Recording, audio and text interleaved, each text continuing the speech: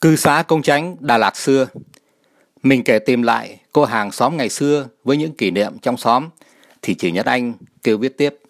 Cô bạn này là người khơi cái mạch viết của mình về Đà Lạt ngày xưa. Mấy năm trước email cho cô nàng kể vài chuyện về bạn học khi xưa. Cô nàng có vẻ thích nghe kể chuyện thời xưa dù đã lên chức bà nội, cứ kêu mình viết tiếp đến ngày nay, kinh. Bà con hay hỏi sao mình nhớ chuyện ngày xưa, khiến mình như ngẫu nghị, không biết sao trả lời. Sinh ra và lớn lên tại Đà Lạt, đến năm 18 thì đi Tây, xem như 18 năm cuộc đời mình đều dính vào Đà Lạt thì phải nhớ, nếu không xem như mình đã thoát ly. Từ bỏ 18 năm đầu của đời mình, người Mỹ hay nói, chúng ta là những gì chúng ta nhớ. Hôm qua, đọc tài liệu về bệnh Alzheimer, thì họ cho biết nếu chúng ta sống đến 85 tuổi, thì có khả năng 50% sẽ bị bệnh chả nhớ về không. Cái khổ là khoa học chưa tìm ra thuốc để trị bệnh này. Người ta chi tiền gấp 10 lần để nghiên cứu, điều trị bệnh ung thư, trong khi bệnh mất trí nhớ lại tốn gấp 10 lần để chữa trị. Ung thư thì vài tháng hay vài năm là theo ông bà, còn bệnh chả nhớ về không thì chỉ có thể 10 năm rồi lại thêm 10, chán mơ đời. Được cái là họ cho biết, tuy chưa tìm ra thuốc chữa bệnh Alzheimer, nhưng nếu chúng ta chịu khó làm hai điều thì sẽ giúp kéo dài trí nhớ của chúng ta. Mình nghiệm bà cụ mình, năm nay 86 tuổi, mà đầu óc minh mẫn, còn nhớ làu làu Lục Vân Tiên, không phải vài câu chuyện, mà nguyên cuốn sách do ông Phúng, tiệm Hiệp Thạnh, số 11, đường Duy Tân cho mượn 65 năm về trước. Mình thâu bà cụ đọc Lục Vân Tiên mà kinh hãi. Mình đã quên từ thời Bảo Đại, mà bà cụ mỗi ngày đều đi bộ mấy cây số lên số 4 tập dưỡng sinh, rồi đọc báo đủ trò. Khoa học cho rằng não bộ con người bị thoái hóa mỗi ngày. Các tế bào não bộ được liên kết với nhau qua synapses. Không biết tiếng Việt gọi là cái gì. Về già thì synapses bị thoái hóa, do đó chúng ta cần gìn giữ loại này bằng cách đọc sách, tư duy một tí và tập thể dục để giúp các synapses hoạt động bình thường. Thứ nhất là tập thể dục và thứ nhì là đọc sách hay viết, do đó mấy bác nên đọc truyện đời xưa do Sơn Đen kể và tập nội công Hồng Gia và nội kình Nhất Chỉ Thiền do Sơn Đen hướng dẫn nhé. Hè hè. Lý do là khi đọc sách và tập thể dục, cơ thể sẽ tạo thêm những neuron những neuron mới mà người ta gọi là neurogenesis. Não bộ bị mất hàng ngày như xe hết xăng thì mình đổ thêm cho đầy bình. Xóm mình chỉ có 7 căn hộ trong cư xá Công Chánh gồm 26 gia đình ở đường Hai Bà Trưng, Đà Lạt xưa. Trước khi kể đến mấy căn nhà khác trong cư xá, mình xin mở ngoặc kể thêm tại sao đường Hai Bà Trưng, Đà Lạt khi xưa toàn là cư xá dành cho công chức làm việc tại các sở hành chánh của thị xã. Ai biết thì xin bổ túc, em sẽ cập nhật hóa. Cứ xem là ký ức cộng đồng của người Đà Lạt. Sau khi toàn quyền Paul Doumer đồng ý thỉnh nguyện thư của bác sĩ Yasa xây dựng Đà Lạt là một nơi nghỉ mát, điều dưỡng cho cán bộ thực dân. Thay vì về Pháp nghỉ dưỡng xa xôi, tránh cái nóng của miền nhiệt đới, thì lên cao nguyên với cái lạnh như ở quê nhà của họ vào mùa hè. Mình có cô bạn Đầm, năm ngoái có ghé thăm mình ở Cali. Cô này có bà mẹ sinh tại Nam Định, vì ông bà ngoại sang Việt Nam đi làm cho sở thuế và dạy tiểu học ở Nam Định. Mẹ cô này có kể cho mình khi xưa ở Paris là hồi còn bé có lên Đà Lạt nghỉ hè. Họ cho xây dựng khu nghỉ dưỡng đầu tiên mà sau này là trường Trung học Trấn Đạo. Cạnh Hồ Vạn Kiếp có vài biệt thự gần đó dành cho mấy viên chức cao cấp. Thời Bảo Đại, trường Trần Hưng Đạo là nơi lính ngự lâm quân của vua đóng quân. Ông cụ mình, ông nội của tên bạn đi Anh Quốc đóng tại đây. Sau này giải ngũ, ông cụ mình vẫn đến thăm cấp chỉ huy cũ ở tiệm hớt tóc Như Ý, đường Phan Đình Phùng, là ông nội tên bạn học mình ngày xưa, nên hai thằng thân nhau từ bé. Tên này hiện nay ở Virginia. Mình có một tấm ảnh xa xưa của đường Hai Bà Trưng, Đà Lạt, chụp từ đường Hàm Nghi, ngay chỗ nhà thờ Tin Lành, thì chỉ thấy những cư xá. Khởi đầu là cư xá nhân viên Viện Pasteur bên cạnh trường Nữ Công Gia Chánh, gồm nhiều nhà dành cho nhân viên của sở Pasteur mà ngày nay người ta gọi là Viện Vaccine chi đó. Rồi đến cư xá Nhà Địa Dư, rồi cư xá Ty Công Chánh, nơi gia đình mình cư ngụ, rồi đi lên phía số 4 là Ty Kiến Thiết, và sau cùng là cư xá Bưu Điện cạnh trường Đa Nghĩa. Có người nói là không hình dung được trường nữ công Chánh ở đâu. Nếu từ Cẩm Đô quẹo phải qua đường Hai Bà Trưng đi lên cái dốc đầu tiên, bên tay trái có một căn nhà to đùng, nay vẫn còn hiện hữu, chưa thấy họ chiếm đất phía trước xây nhà.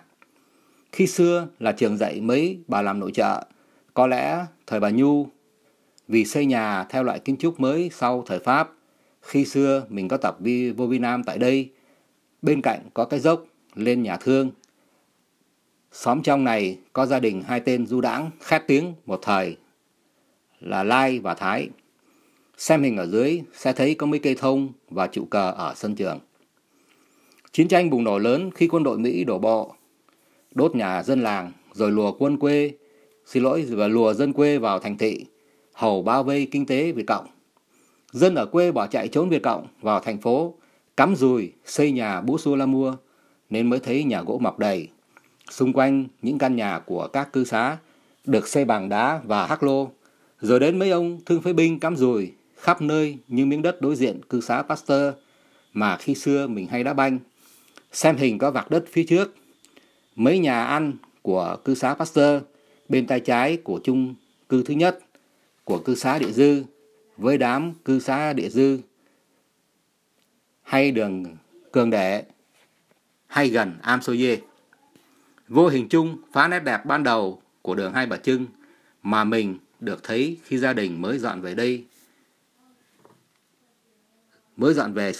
về cư xá Ty Công Chánh. Dạo ấy người ta kêu có ma quỷ chi đó vô nhà bắt con nít, nên nhà nào cũng vẽ chữ vạn trước cửa. Mình nhớ một sáng thức dậy ra sân chơi thì thấy trên cửa nhà của xóm có ai vẽ lên chữ vạn đêm qua. Sau này mới hiểu là Việt Cộng tuyên truyền bài trừ ma quỷ. Nếu đọc lái là trừ Mỹ qua, chống quân đội Mỹ đổ bộ mà đi xem cine hay chiếu phim thời sự, mấy cô gái Việt Nam trao vòng hoa cho lính Mỹ tham chiến tại Việt Nam. Đại loại xóm mình khởi đầu là anh Bình chiếm miếng đất phía sau cầu xí công cộng làm cái nhà gỗ, rồi mấy năm sau chiếm thêm đất xây cái nhà gạch mà con cháu ở đến ngày nay.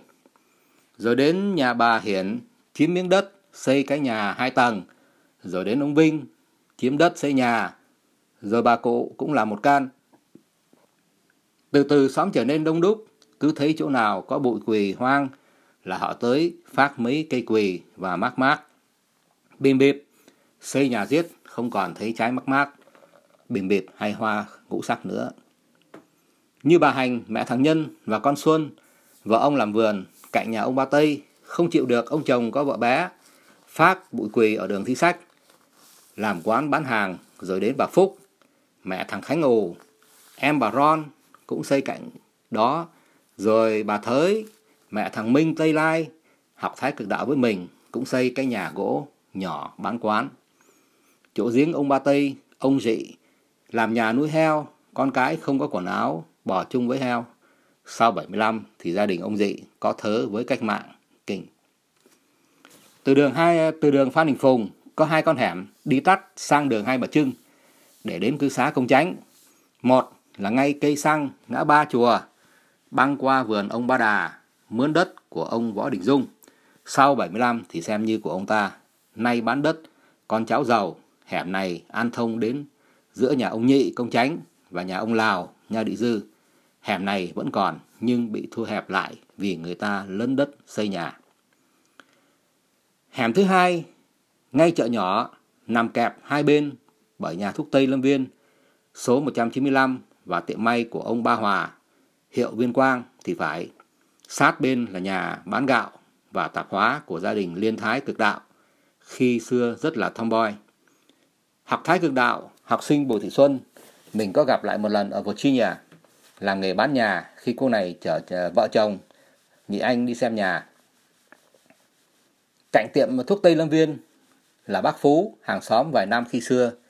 Mình nhớ là dạo ấy nhà này chỉ có 4-5 mạng, mà nay nghe chị Mẫn kêu là 9 mạng, nên đoán bác Phú gái sản xuất thêm 4 hoặc 5.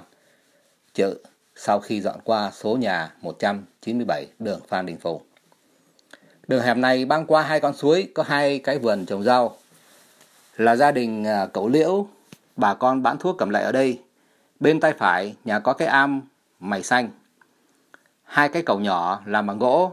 Cái cầu ở gần cư xá Địa Dư được xây lại bởi đoàn hướng đạo Lâm Viên do cậu Đằng, huynh trưởng, chạy xe Lambretta ở đường Phan Đình Phùng, gần nhà Nguyễn Minh Dũng. Bà con chi đó với bà cụ mình và anh nữ, con đầu ông bà Ấm Thảo, gần xóm mình trên đường Thi Sách. Sau này đi thì có cuộc chiến, bị mất một con mắt khi đánh tái chiếm lại thành Quảng Trị, điều khiển đám hướng đạo sinh. Nghe anh Ngữ kể lại, trận đánh khá sôi nổi, nay không biết ở đâu, chắc ở Sài Gòn. Dạo gia đình mình dọn về đường Hai Bà Trưng, mình hay đi qua cây cầu này. Chỉ có vỏn vẹn 2 miếng ván, đi trên cứ nhúng lên nhúng xuống. Nhất là có ai đi ngược với mình, thường thì ai lên trước có ưu tiên, bên kia cầu nhường.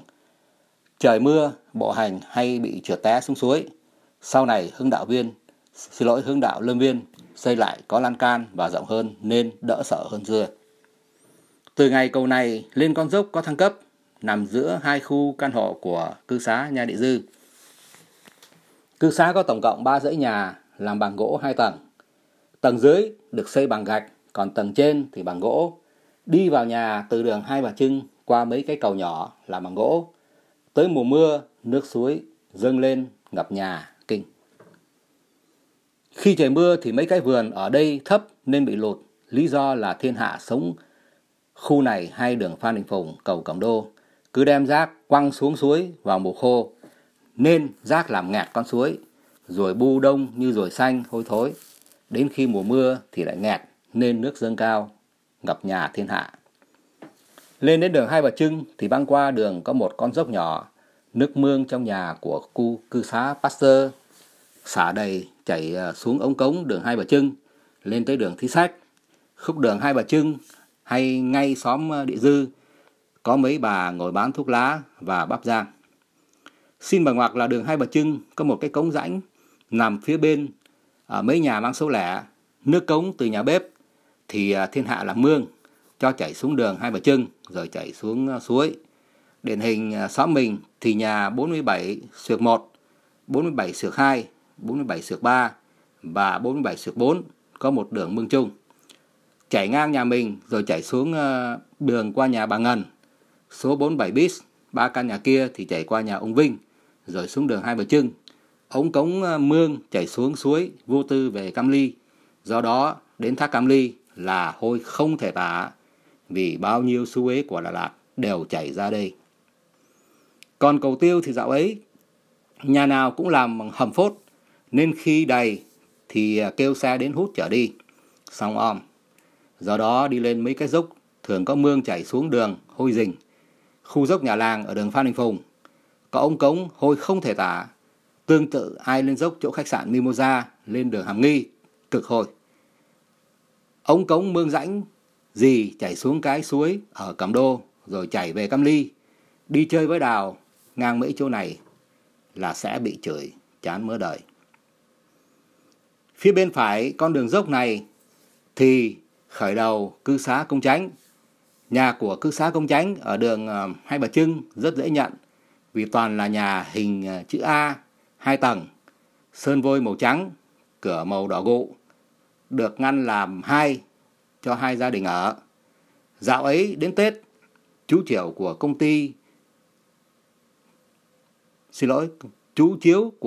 ty Công Chánh được giao nhiệm vụ đi quét vôi mấy căn nhà của cư xá.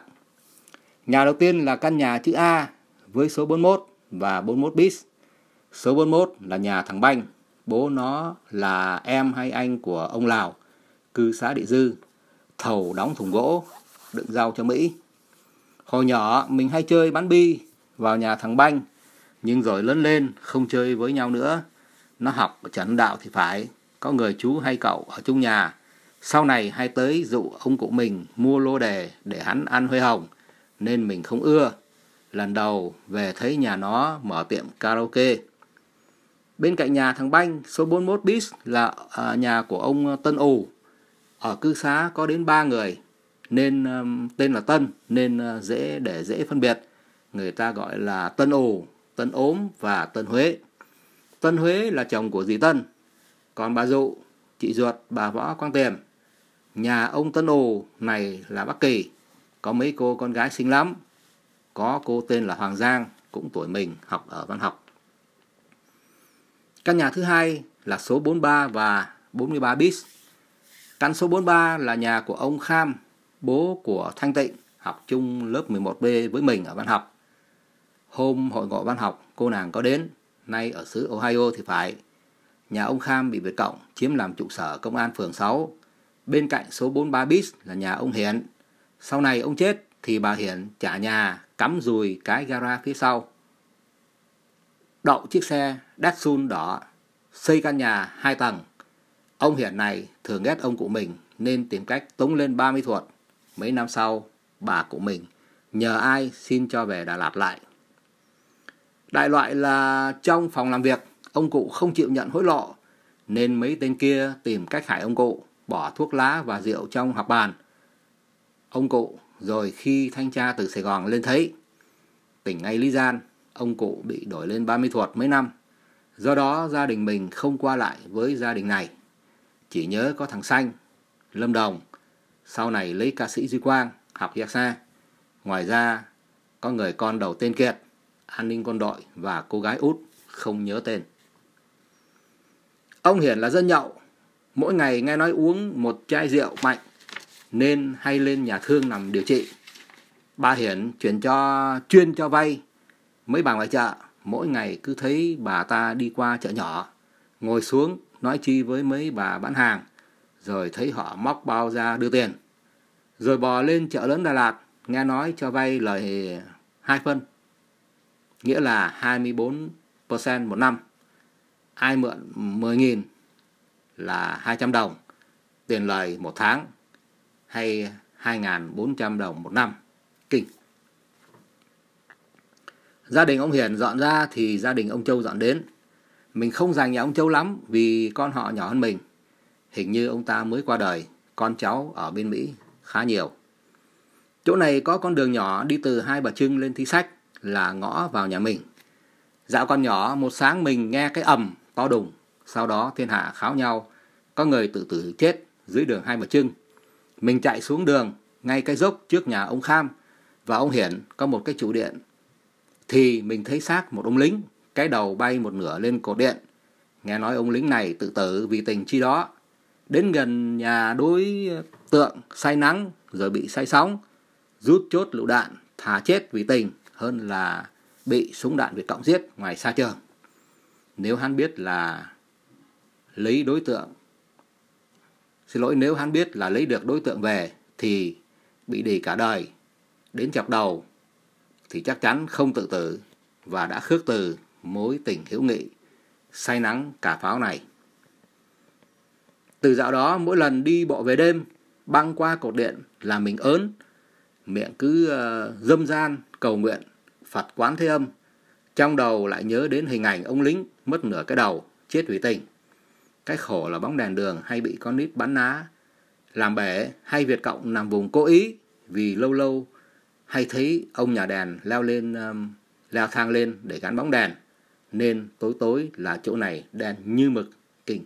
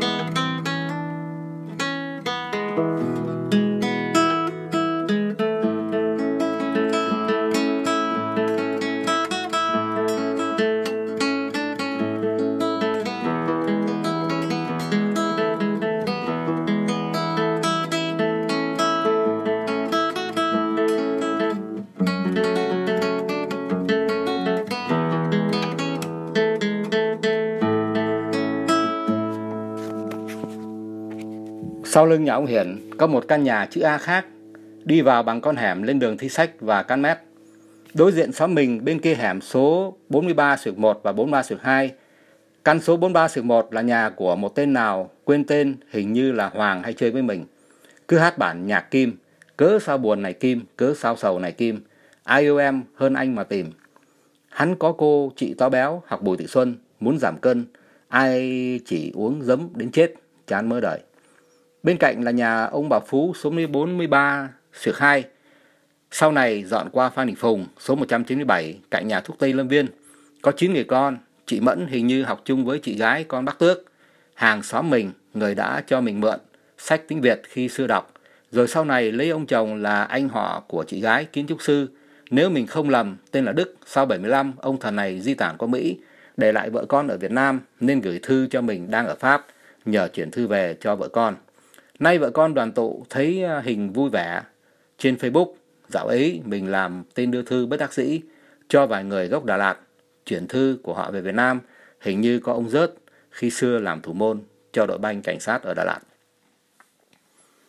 Mình nhớ có lần thằng Hậu, con bà Hòa đứng trước cửa sổ nhìn vô nhà bà Tước, nó kêu thấy chị Mẫn và anh Đức mớm nhau. Kinh. Mình tò mò nhìn vào thì thấy chả thấy gì cả, ngoài hai người nói chuyện. Chán mớ đời, nếu không thì kể lại đây chắc vui. Cạnh nhà ông Châu là căn nhà số 45 và số 45 bis. Nhà ông Quán số 45, nhà mình hay chơi với thằng Điệp, hơn mình mấy tuổi. Tên này hay, có tài chế đồ, nó bắn ná cực giỏi. Nó lấy cành cây ổi làm nạng, chim xe xẻ đậu trên cây mai mà nó nhắm bắn cái phẹt là rơi. Sau này đi hải quân, nghe nói nó đang ở Mỹ, nó có thằng em tên là Điềm, nhỏ hơn mình 2 tuổi thì phải. Thằng Điệp có 2 cô em rất xinh, tên Liễu và Mai. Trai đến nhà bu đông như quân nguyên, đánh nhau ngoài cửa Hà Dầm nên mình không dám nói chuyện, sợ chúng chặn đường, đánh là khốn. Trên hắn có chị Nguyệt, nay vẫn còn sống tại căn nhà này. Trên chị Nguyệt là chị Hoa hay là em mình không nhớ rõ. Ngoài ra tên Điệp có 3 người anh tên là Độ và Đường và Điền. Nếu mình không lầm, Đường, đàn em của hai anh em du đãng khét tiếng Đà Lạt, một thời là Lai và Thái. Nhà ngay dốc nữ công gia chánh, có thời đâm ai chết ở trong tiệm hớt tóc đường Phan Phùng, bị đẩy đi Côn Đảo. Sau này về mình có thấy vài lần nhưng rồi biến mất. Sau này 2 thằng em của Thái Lai lại chơi với thằng Điềm và dê 2 cô chị, chán mơ đời. Lần đầu về mình có gặp anh chàng ở Thủy Tạ, kêu là chồng của Mai, cùng tuổi mình thì phải, đang chuẩn bị đi Mỹ, và nói mình là thằng Điệp đi hải quân rồi 75, tàu chạy luôn qua Phi Lộc Tân. Mình nghe kể khi xí dỗ nhà ở đường Tăng Bạch Hổ, gần tiệm chè Vọng Nguyệt Lầu, chém đại ca thây ở vũ trường La Tulip, khiến ông thần nổi điên, đem đàn em lên Đà Lạt lùng xí dỗ. 2 tên Lai và Thái phải ra sân cù xin lỗi đại ca thây. Sau này dân Đà Lạt đều kể chính mắt họ thấy xí dỗ, chém, rồi họ có mặt ở sân cù, chán mớ đời. Sau này mình hay thấy xí dỗ làm cái tài xỉu. Mỗi khi Tết về ở đường Tam Bạc Hổ, hắn ăn gian bằng cách dán miếng mousse dưới đáy chén để chặn không cho hột xí ngầu di chuyển khi lắc cái. Có lần một tên ăn kêu hắn chung tiền thì hắn rút con dao găm ra để lên tờ bàn, khiến tên kia rút lui có trật tự. Kinh.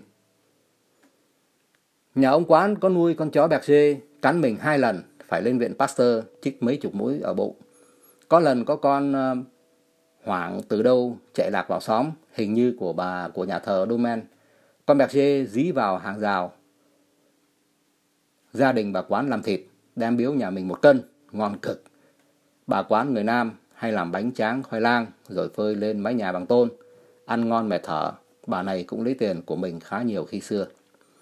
Bên cạnh nhà ông Quán là số 45 bis, là nhà của ông Ngân. Trước khi ông Ngân dọn vào thì có một gia đình khác, quên tên, mình có chơi với họ. Hè có đám con gái Sài Gòn lên chơi, cháu của họ cứ gọi mình là thằng Mọi. Ông Ngân chữa bài để lấy sâu, mấy ông công chức trong xóm đến đánh. Có lần lính 302 xông vào nhà cướp tiền, khiến mấy ông mặt xanh như đít nhái, hết dám đánh bạc. Còn mấy bà thì hoan hô lính 302. Ông Ngân có mấy người con gái nhưng nhỏ nên mình không nhớ nhiều lắm. Nghe nói có một cô sau này lấy con ông Bửu Duy, tên Vĩnh Hồ. Bà Ngân là em của bà Hân và bà Nghi. 3 chị em này mà đi ra phố là chật đường. Kinh. Cạnh nhà ông Ngân là căn nhà số 47 và số 47 bis. Số 47 là nhà của bà Tân ốm.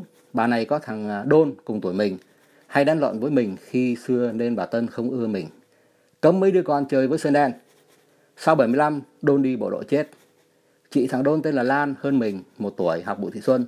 Nghe nói nay ở San Jose, không bao giờ gặp lại. Thằng Đôn có thằng em tên là Ân, một tên khác tên là Ái, và câu em út tên là Chi quên rồi. Về Đà Lạt mình có gặp 1-2 lần, chăm sóc bà Tân đau yếu. Nghe nói bà Tân cũng mới qua đời. Giữa nhà ông Ngân và bà Tân ốm có một đường hẻm thăng cấp đi lên xóm mình, được gọi là số 47/1. Đến 47/7 kể rồi trong những ngày xưa thân ái. Bên cạnh nhà bà Tân số 47 bis, không nhớ là nhà của ai vì dọn vô nhiều gia đình. Cạnh đó là căn số 49 và 49 bis. Số 49 là nhà của ông Chi quên tên. Ông Hân, anh em cột chèo với ông Ngân. Nhà này có 3 cô con gái đầu, tên là Huệ, học Việt Anh, hơn mình đâu 3 tuổi. Cô thứ nhì tên Hương, hơn mình 1 tuổi, sau này lấy ông Tôn Thất Trai, giáo sư toán trường Giảng Đạo. Nếu mình không lầm thì ông Tôn Thất Trai và bạn ăn cơm hàng tháng nhà bà Hân, rồi thấy đồ ăn ngon quá nên đăng ký làm rể luôn. Sau 75 mở quán bán bún bò khá nổi tiếng, nay ở dưới San Diego. Rồi đến thằng Hùng, thu mình 1-2 tuổi chi đó, rồi đến một lô con gái không nhớ nổi, nhỏ quá. Hình như có một tên Hoàng thì phải. Dòng họ này đặt tên theo vần hát. Dạo ấy bà Hân, bà Ngân hay lên nhà mình to nhỏ, cho với bà cụ, thêm mấy cô con gái. Sau này mới biết họ lên mượn tiền bà cụ, chán mớ đời. Bên cạnh nhà bà Hân là nhà ông Ngọc số 49 bis, mà mình mới bắt được liên lạc với 2 cô con gái lớn, nay ở Úc Đại Lợi. Bác Ngọc gái mất rồi, còn bác trai thì vẫn sống với 2 cô con gái. Nhà này có một tên con trai, hình như bằng tuổi mình, tên là Trân thì phải. Không thân lắm, nhà này đạo Công giáo nên ít chơi với người lương. 30 tháng 4 Việt Cộng pháo kích vào Sài Gòn thì bị tử nạn. Sau đó là vườn của bà Bắc Kỳ bị mình ăn cắp buồng chuối, khiến bà ta chửi ngay, chưa đủ tranh thủ, chửi thêm, khiến mình chịu không nổi, đành sai thằng Khánh ù, đem buồng chuối quăng vô lại vườn bà ta. Đối diện bên kia đường, nhà ông Ngọc và ông Hân là số nhà 54. Nhà ông Sâm trưởng ty công chánh, nhà này là một biệt thự có hàng rào vườn xung quanh. Mình chỉ nhớ là ông Sâm có 2 người con trai, một tên là Chiến, học trường Trấn Đạo, trên mình 1-2 hớp gì đó. Hồi nhỏ mình có chơi với hắn, nhưng có lẽ mình nổi tiếng phá xóm, nên chỉ có vô nhà hắn được 1-2 lần. Mẹ nó thấy cái mặt gian gian của mình nên cứ bám theo, sợ mình trộm đồ. Bên hông nhà có một cái gara, rồi đến căn nhà số 52 và 52 bis. Số 52 bis của gia đình ông Bửu Duy. Mấy căn nhà của cư xá ở phía bên này thì mùa mưa hay bị nước của suối dâng lên gần tới nhà, còn sau vườn đều bị ngập, rau cỏ gì bị cuốn đi hết, ngoài mấy cây chuối. Mình thấy họ trồng mấy cây chuối, rau đủ thứ. Nhà của ông Bùi Duy này thì có thằng Tí Chuột, con riêng của ông Duy. Còn bà lớn hơn mình đâu vài tuổi, sau này hắn đi đâu hết thấy ở nhà ông Duy, chắc đi lính. Hôm trước có ai hỏi mình, còn nhớ Tí Chuột khiến mình thất kinh. Một mảng ký ức xưa lại dời về, tên này giống ông Duy như đúc. Mấy đứa con bà sau giống bà hơn. Được cái là hắn và mình không bao giờ đánh nhau. Sau đó đến thằng Vĩnh Vinh, hơn mình 1 tuổi, là con đầu bà sau. Lâu lâu mình và thằng Vinh hay đập nhau. Ngược lại mình rất thân với thằng Vĩnh Dũng, em kế của nó. Thằng Dũng bằng tuổi mình, rồi đến con Hương, thằng Hải, thằng Hồ, đến con Hà. Nghe kể đến thằng Vinh sau 75 đi thanh niên xung phong, đạp mìn Việt Cộng chết trong cam ly với thằng Hùng ở cư xá Địa Dư. Hay đá banh với mình, thằng Dũng, con Hương cũng chết sau 75. Thằng Hồ thì lấy con ông Ngân, nay ở Texas, còn con Hà thì ở Úc. Có lần Tết ông cụ mình hứng lên đánh mình đầu năm mừng tuổi, nên mình bỏ chạy xuống nhà bà Duy, được cho tá túc qua đêm. Mình đi đánh bia, đem theo chìa khóa xe ông cụ, khiến ông cụ không đi đâu được, nên khi mình bỏ về thì lì xì mình bằng cái roi mây. Nằm trong phòng với thằng Dũng, nhìn ra cửa sổ lầu 2, thấy sướng mê tơi, ước gì có nhà lầu để ở. Bà Duy được xem là phụ nữ hiện đại trong xóm vì biết lái xe Peugeot 203, nhảy đầm. Bà ta làm bánh bông lan thì khỏi chê, bỏ mối cho mấy tiệm ở Đà Lạt. Đến mùa Giáng xanh, thiên hạ đến đặt bánh bûche de Noël. Bà ta làm không kịp bán. Thằng Vinh, con đầu phụ của bà, kêu mình sai vặt, rồi khi có cái bánh nào bị cháy, khét thì hắn quăng cho một miếng ăn sướng mê tơi cuộc đời. Ngày nay, mình nhìn không muốn ăn, nhưng thời đó thèm ná thở. Bà Duy có 2 đứa con học Couvent de Jojo. Mỗi lần sinh nhật 2 cô con gái là tổ chức dầm trời, xe hơi đến đậu trước nhà, chật đường Hai Bà Trưng, từ đầu xóm đến cuối xóm. Nhà giàu có khác, mình và mấy đứa trong xóm bỏ lại xem qua cửa sổ, thấy đám con nhà giàu cắt bánh tây ăn, nhỏ nước miếng như chó gượng đực, như Sabina, con gái ông tài xế trong phim. Sabina leo lên cây nhìn qua nhà chủ đang ăn tiệc thèm thò. Mình và thằng Đắc, con anh Bình, thằng Điềm, con ông Quán dán mắt, dán mũi vào cửa sổ để xem bọn con gái nhà giàu thổi nến cắt bánh sinh nhật, rồi vỗ tay om trời trong khi nhà bà Duy lấy chổi ra rượt đuổi mấy đứa con nít nhà nghèo trong xóm như đuổi chó dính lẹo kinh. Lúc coi phim Sabina, thấy cô con gái con tài xế leo lên cây để xem con cháu chủ nhà ăn uống, khiến mình nhớ đến ngày xưa bị bà Duy cầm chổi chà rượt như đuổi chó, khiến mắt mình cay cay. Số 52 là nhà của ông Bửu Ngự, có tiệm bánh Thanh Nhàn ở khu Hòa Bình. Bà Ngự và bà Duy khi xưa là bạn nhau. Bà Ngự học nghề làm bánh của bà Duy, sau này mở tiệm bánh Thanh Nhàn trên khu Hòa Bình, nên hai bà cùng họ nhưng không chơi với nhau nữa. Mình hay vô nhà bà Ngự nói chuyện với ông Ưng Quyền, bác của ông Ngự, thì hay bị con bà Duy gán mình thích con Mina, con bà Ngự. Mình vô nhà bà Duy chơi thì bị con bà Ngự gán là thích con Hương, chúng là con nhà giàu, gặp mình là trốn, chán mơ đời. Được cái mình học nghề làm bánh bông lan của 2 gia đình này, biết nướng bánh trong lò, làm phè phè. Sau này mấy cô em gái lớn thì bàn giao lại. Dạo ấy nhờ ông thợ thiết ngoài chợ làm cái lò thùng thiết, có cái nắp ở trên để mở khi lò quá nóng, đặt lên cái lò dầu hôi để nướng bánh. Bà Ngự cũng lái xe như mít, hình như chiếc Renault Ford. Có lần tông xe khi tập lái chi đó.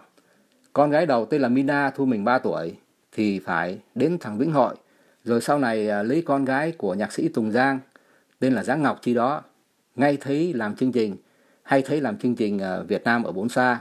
Rồi đến một cô gái khác, sau này lấy con trai của ông đại tá Phạm Ngọc Thảo nằm vùng, bị Việt Nam Cộng Hòa giết. Đến thằng Huy, rồi sau đó mấy đứa khác không nhớ nổi, vì khi xưa còn bé quá. Mình có gặp lại gia đình bác Ngự ở Cali, bác trai mới mất, còn bác gái thì chả nhớ về không. Gần Tết bà cụ mình hay làm mứt để bán. Bà Ngự sáng sớm vừa hết giới nghiêm là lên nhà mình lấy hết mứt rồi gói lại đem ra bán ở tiệm Thanh Nhàn khu Hòa Bình. Đến sớm vì sợ mấy tiệm khác đến lấy, bà cụ mình rất khéo tay về bánh mứt. Nay có 2 cô em thầu nghề này mở tiệm Chenu ở đường Phan Đình Phùng, dân Đà Lạt. Đến tiệm này ăn thử bánh ngày xưa của Thanh Nhàn bán, cà phê ngon cực. Chú Điểm, cựu trưởng ty hay phó trưởng ty Công Chánh khi xưa kể đến đó ngang hàng với ông bà già. Bên cạnh nhà ông Ngự là căn nhà số 50 và 50 bis. Số 50 bis nhà ông Địch có mấy người con gái lớn hơn mình, chỉ nhớ có một chị đầu làm ở Sở Mỹ, rồi một người tên là Lực. Sau đó đến anh Thắng học y khoa ở Sài Gòn, rồi đến Võ Việt Điểu thua mình 1 tuổi học y xe nay ở Virginia. Sau đó hình như có một cô em gái tên là Thu học ở Hùng Vương, có liên lạc qua email. Bên cạnh là số 50 nhà của dì Tân, con bà Dụ, bà con với bà cụ mình. Cháu gọi bà Tiềm bằng dì, khi xưa có giúp việc cho bà Tiềm. Nay dì nằm liệt cả 10 năm, biết nhưng không nói được. Mỗi lần mình về đều có ghé thăm. Có mấy người con gái lớn không nhớ tên, chỉ nhớ thằng Thăng, hơn mình 1 tuổi, nay làm tổ trưởng dân phố chi đó. Lần trước về hắn có đến nhà chụp hình bà cụ và nhân danh tổ dân phố tặng mấy trăm ngàn, tuyên dương bà cụ là cao niên chi đó. Bên cạnh nhà dì Tân là căn nhà số 48 và 48 bis. Số 48 bis nhà của ông Điện, bố của thầy Trịnh Minh Đức. Mỗi lần về mình có gặp thầy Nay cô dâu bán bún bò ở nhà bên. Bên cạnh là số 48, nhà của ông Nhị, bố của thằng Bảo, hơn mình 1-2 tuổi gì đó. Khi xưa có chơi với nhau, nuôi vịt dầu làm giàu, nghe nói ở Vũng Tàu. Sau nó là thằng Toàn, nghe nói đang ở Mỹ. Rồi đến thằng Miều, nghe nói chết rồi. Hình như có một cô con gái lần đầu về Đà Lạt có ghé thăm thì bác gái vẫn còn sống với cô con gái út. Mình có nhiều kỷ niệm với mỗi gia đình trong cư xá, nhưng kể ra thì dài quá, sợ thiên hạ không ở cư xá này oải đọc. Xin ngừng. He he he, xong om.